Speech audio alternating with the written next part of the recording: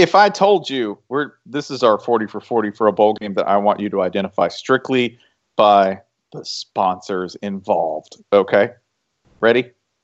One sponsor. It's going to give it away. AutoZone. Second sponsor, FedEx. Third sponsor, Pennzoil. Fourth sponsor, Bass Pro Shops. Oh, this is easy. The Zaxby's Bowl. Incorrect. No. We're actually talking about the Liberty Bowl. It's a generational tragedy, by the way, that this game is not played inside the Bass Pro Shops pyramid, and we shouldn't rest as a society until we have that game. You're telling me? We're all nodding. This is a choir, and you're doing nothing but preaching the truth, okay?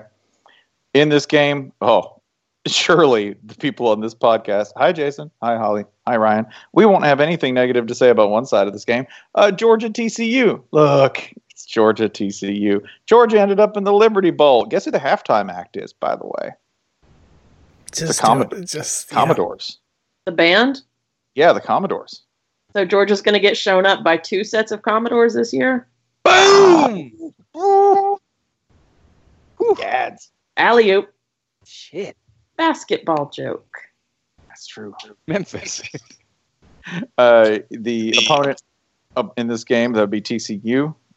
We've already discussed Gary Patterson enough in this. This was quite enough. This was a really bad year for TCU. Like one of those things that people kind of, I think, accepted a little too early, didn't discuss enough.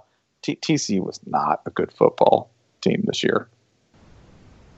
What would make you happier? Georgia beats TCU, and Georgia fans get super overinflated by this game and are like, "Oh yeah, Kirby's got it all working. Puzzle pieces put together. Look out, SEC East." Or Georgia loses this game, and Georgia, this is what's happening.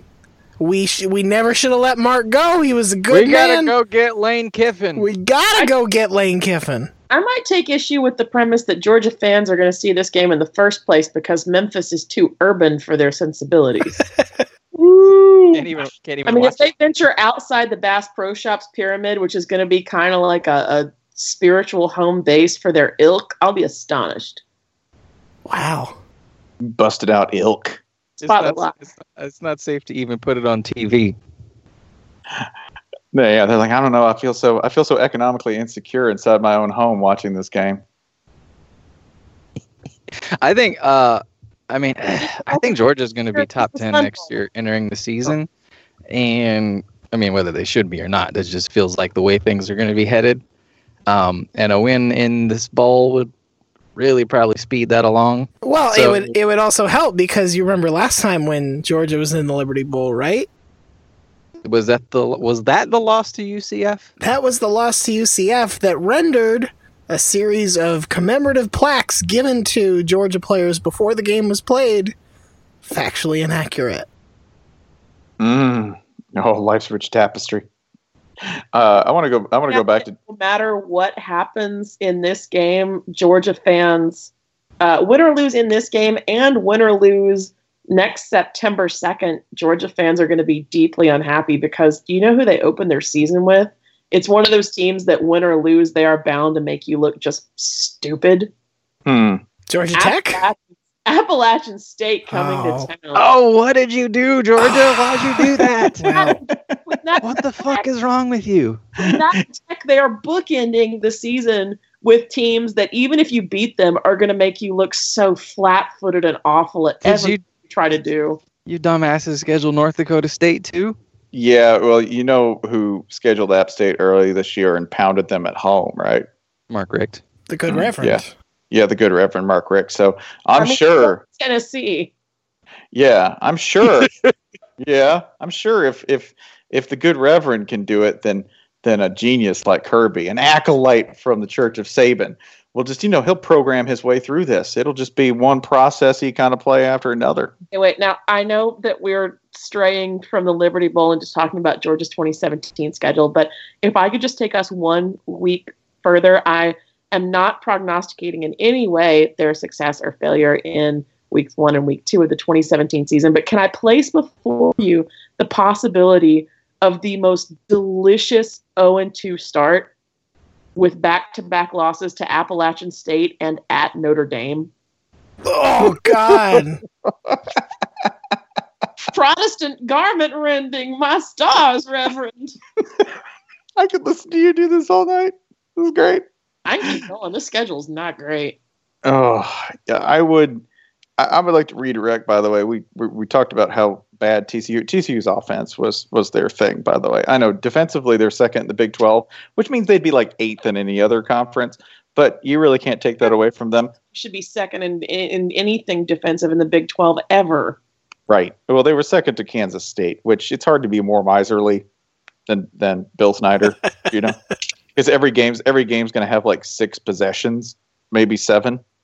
Yeah, he's the Force Awakens alien who hands out portions. You get you get half a drive. You're playing rock paper scissors with a sloth. Okay, the competition's going to go so slowly you might just lose out of impatience. I think you're just playing paper. Scissors too showy. The sloth just threw claw again. Gah! Scissors a system tool. If you wonder, Georgia, offensively, they were quite awful too. They were very bad, very very much bad.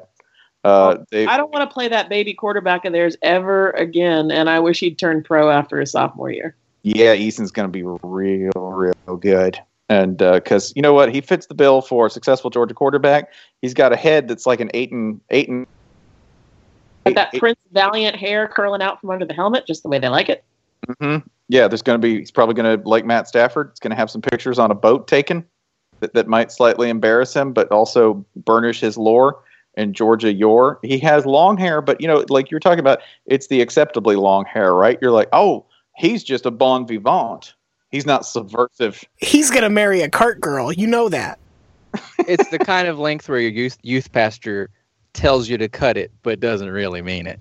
Yeah, because it touches your collar, but doesn't go below it. Hey, Jesus had long hair too, man. Hey, no, he didn't. Is Jesus also going to take a home loss to Mizzou into the bye week before the cocktail party? Yeah. I'm sorry. I'm just trying to manifest my wishes into the universe over here. Don't mind me. Listen, Jesus followed a big win on Palm Sunday with an L. It happens, all right? It's hard to string them together. Oh, this entire preview is just us talking about like what trash Georgia is. It's great. What do you expect? Yeah, this was also, by the way, like Georgia, very very tidy with the ball, but they just didn't do a lot with it. Like good turnover margin. This game's going to be like 17-12. It feels like a 17-12 game that nobody wants to win. Georgia's fans were probably very fond of that year.